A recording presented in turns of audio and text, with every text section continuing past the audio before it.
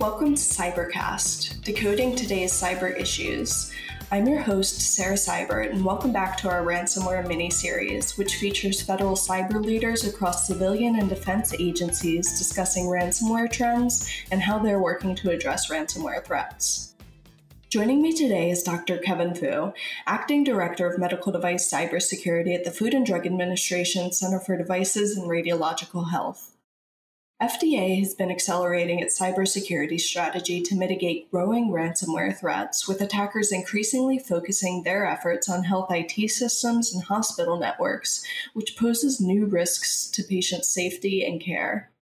As part of the agency's effort, FDA recently released an updated draft of the pre-market cybersecurity guidance titled Cybersecurity in Medical Devices, Quality System Considerations and Content of Pre-Market Submissions. The guidance emphasizes a proactive approach to cybersecurity, focusing on security risk management, leveraging capabilities like threat modeling to drive a proactive approach to cybersecurity.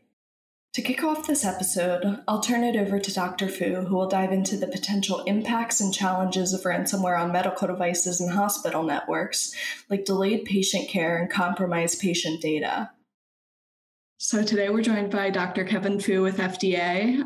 We're going to dive into some of the challenges with ransomware on medical devices and hospital networks and how FDA is combating some of those threats. Thank you for joining us today. Yeah, thanks for having me. It's great to be back. Yeah. So to kick off this episode, could you explain the potential impacts and challenges of ransomware on medical devices and hospital networks, like delayed patient care and compromised patient data? Sure. I think I can speak to that question. And maybe I should just begin with cybersecurity has really evolved over the last 10 years for medical devices and healthcare from science fiction and sort of hackers and hoodies in their basement to actual threats and even nation state level threats. So it's no longer theoretical. This is a real issue that affects patient safety and the highly available, safe and effective delivery of healthcare. So one of the sort of most observable impacts of ransomware is the unavailability to deliver healthcare. So you see this all the time. You don't have to look too far in the news. Every day or every week, you'll hear of another health system disrupted by ransomware getting into their traditionally their IT systems that affect medical records and such. Now, what's changing and what's sort of new here is that this type of malware is no longer just affecting pure information. It's also beginning to affect medical devices themselves. So, for example, last year, in April of last year, there was a radiation oncology product that, because of some downstream effects of ransomware remediation, the manufacturer's cloud became unavailable, and the radiation therapy devices depended upon this cloud in order to deliver its therapies. And so these devices were unavailable to deliver patient care for weeks because of this ransomware. So it's no longer theoretical, and rescheduling radiation therapy is not as simple as rescheduling a haircut. There are extremely important timing sensitivity for regular dosage. These are highly utilized devices. It's very difficult. It's not just an annoyance. This is putting patients at risk when these devices are not available as intended. So delayed patient care is a big problem when it comes to ransomware. Now, ransomware, in my opinion, is more of a symptom than a problem. It really speaks to subtle security flaws deeply baked into a lot of the healthcare system. In my opinion, these devices should be able to resist ransomware, but it's clear when ransomware disrupts healthcare or a medical device, something went awry in the early medical device design with the threat modeling for the medical device. Yeah, that's definitely a scary thought as ransomware only continues to grow and it's affecting patient care delivery. So, you mentioned some of the subtle flaws in the medical devices themselves. How is FDA creating new guidance to better protect against ransomware threats? And what are some of the key takeaways from this guidance and how it could better secure networks and devices? Right. Well, let me first just say that ransomware is a real issue. It is a symptom of, again, sort of design flaws in medical devices. And we have created new guidance that we believe will cut to some of the root causes of what makes ransomware so effective, what makes ransomware harm the safety and effectiveness of a medical device. And we published some draft guidance just about a month ago on quality system regulations, speaking to pre-market recommendations and expectations from FDA to manufacturers on what documentation they should provide regarding their cybersecurity engineering and designs that go into the medical device. And one really important piece of this guidance on the pre-market cybersecurity being built in rather than bolted on is something called threat modeling. And I'm a big believer that you need to treat the root causes rather than the symptoms. And ransomware, it's a real symptom. It's causing real problems, but it's not the problem itself. And so if you start to trace back what causes ransomware to be such a big issue, it can be traced back to things like lack of threat models. So a threat model is the cybersecurity equivalent to hazard analysis. You're identifying the different kinds of risks, you're categorizing whether they're acceptable risks or unacceptable risks or conditionally acceptable, and you're designing deliberate security controls rather than just purchasing things or whatnot. You're actually very carefully aligning the approaches to the potential threats. And I would say a goal of this guidance is not necessarily to protect against yesterday's ransomware, which is a problem right now, but it's about protecting against ransomware 3.0. We know that this kind of malware is going to be evolving very quickly over time.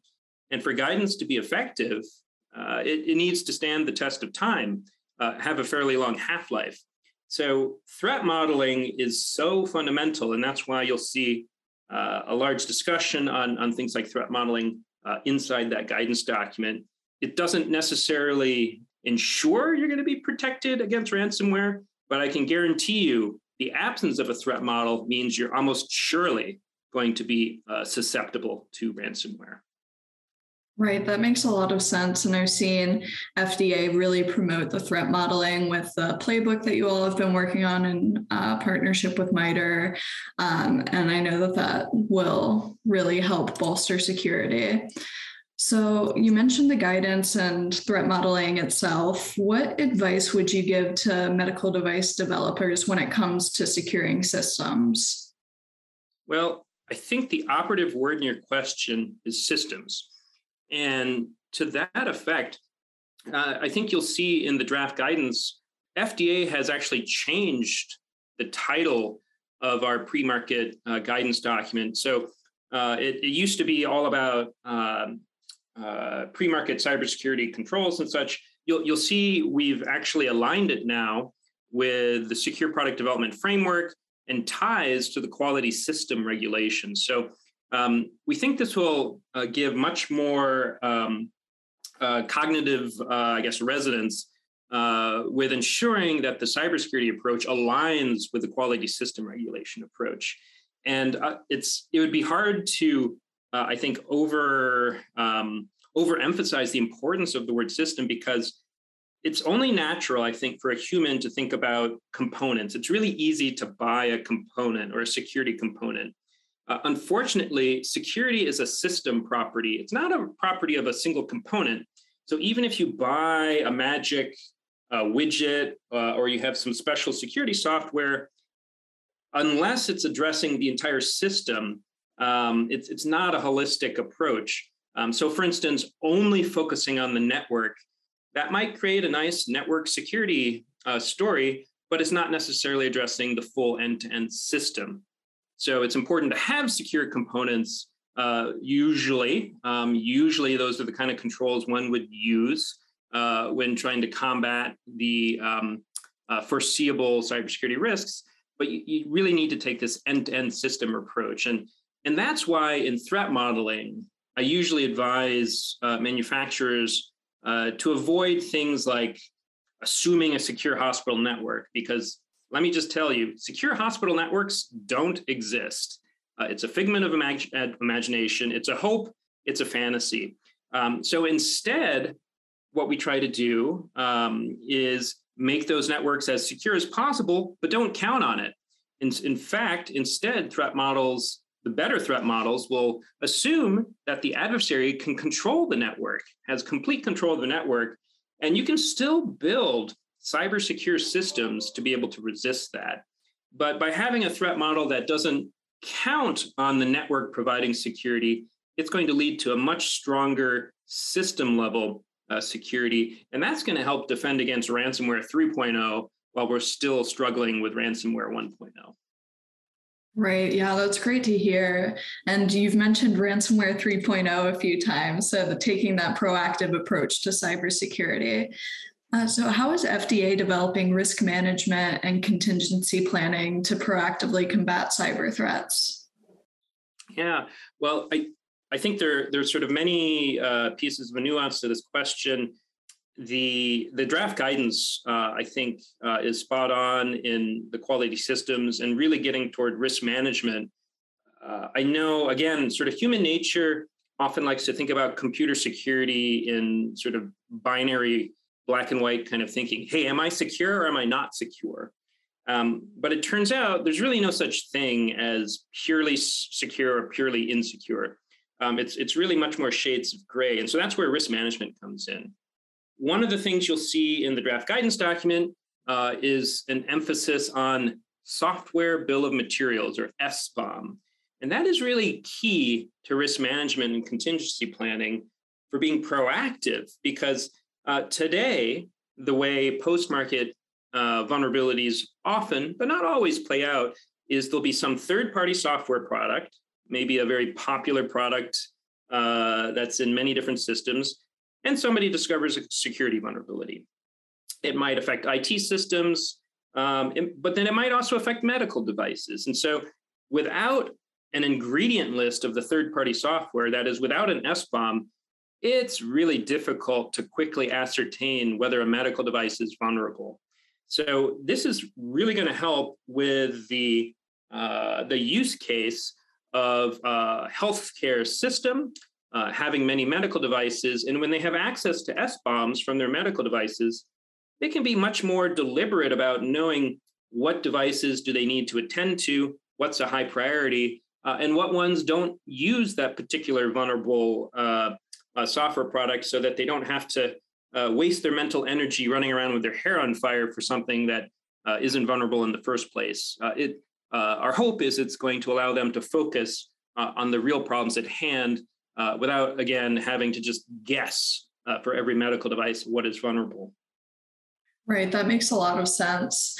And I think that what I've personally seen throughout government is this whole of government approach to cybersecurity, especially after some of the large scale attacks we've seen in the past few years and following President Biden's executive order on cybersecurity. So what role does cross-agency collaboration or public-private partnerships play in securing systems? And how is FDA collaborating with other federal agencies to bolster its cybersecurity strategy?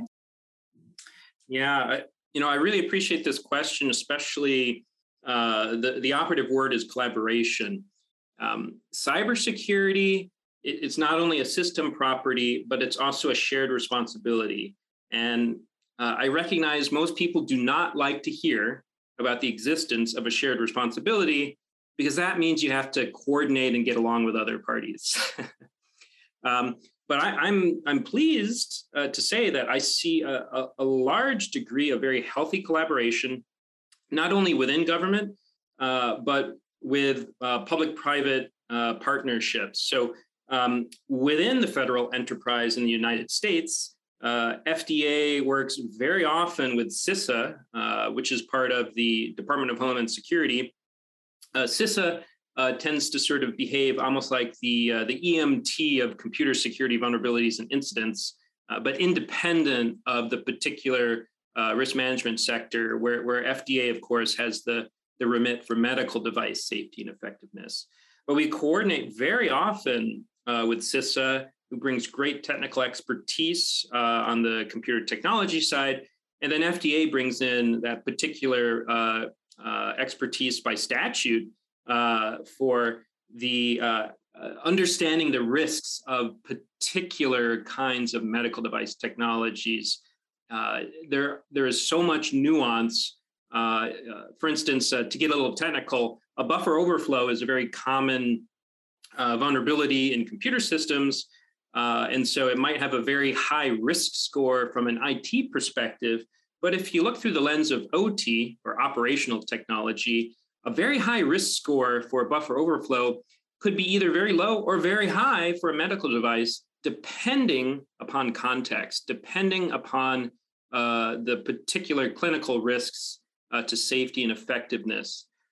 So that's where FDA really pairs well with other groups in the federal government. And there are many others, such as ASPR, HC3. There are many other groups within the federal enterprise that really work together, for instance, for communicating these risks to the public, for communicating to the public health sector. And then on the public-private partnership sides, FDA really appreciates being able to work with different groups such as the Health Sector Coordinating Council and the various information sharing and analysis centers, the ISACs. So for instance, the HISAC is one of them, as well as Medi-Sal. We often work with the Health Sector Coordinating Council, which puts together what I would consider sort of consensus documents on behalf of healthcare delivery and medical device manufacturers on very key topics. So it tends to be more strategic, such as strategic documents on how to cope with legacy medical devices.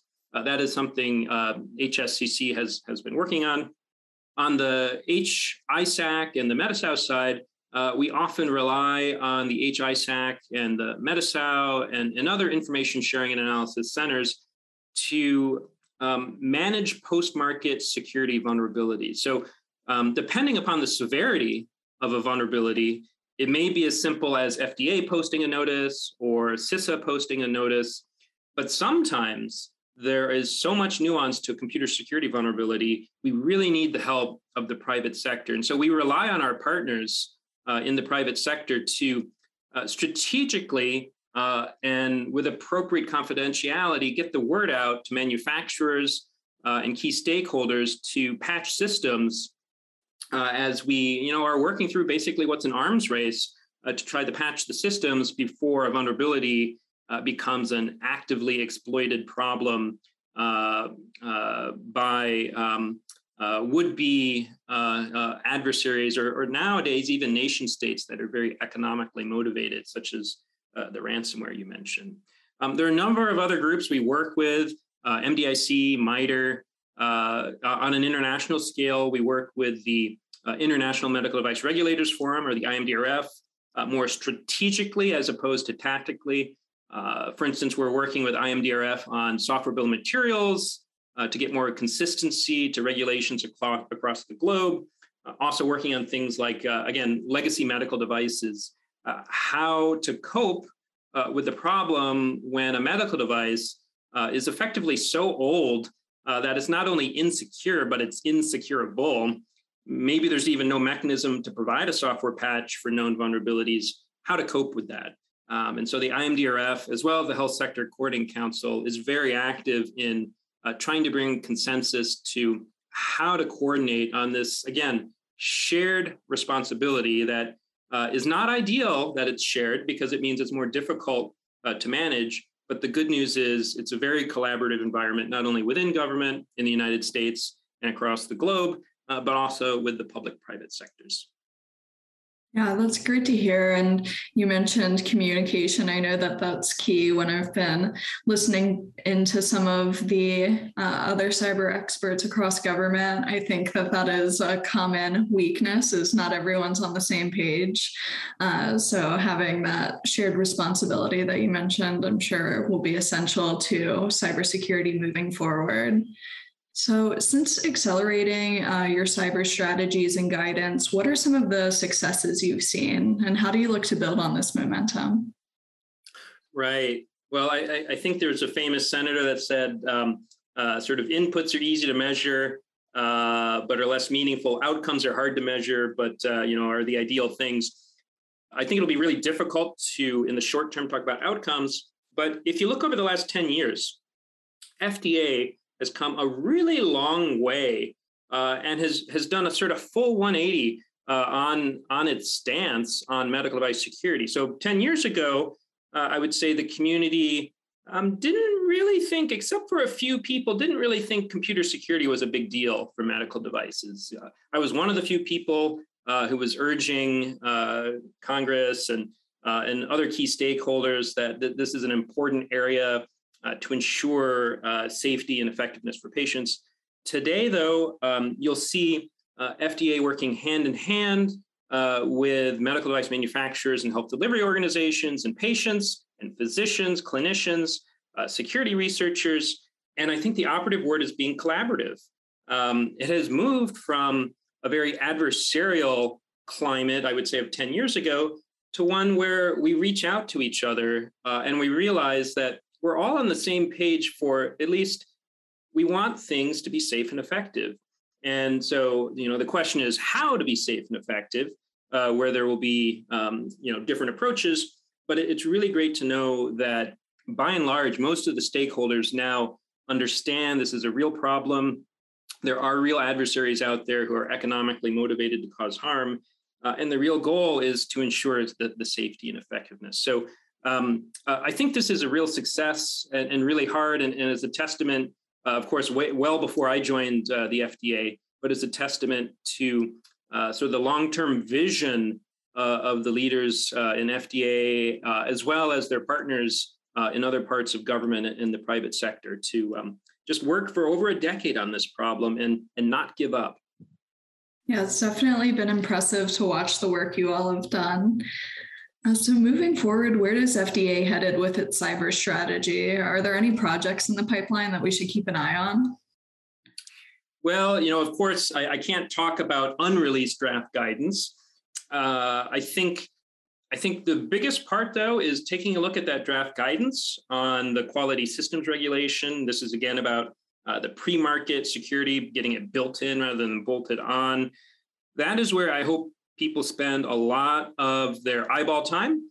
The public comment period ends in early July, and we're strongly encouraging people to give us feedback. We want feedback from stakeholders to help improve this document, which is all about recommending what kind of documentation manufacturers should provide to the FDA review teams to ascertain the security and therefore the safety and effectiveness of medical devices in the midst of these computer security risks. Thank you so much for joining us today. Again, it's been great to have you as a two-time guest. Hopefully we'll get a third sometime in the future. All right. Sounds great. Ransomware is one of the most severe threats facing federal agencies, their partners, and vendors. Subscribe to and follow Cybercast to learn more about ransomware and for updates on the Cybercast ransomware miniseries.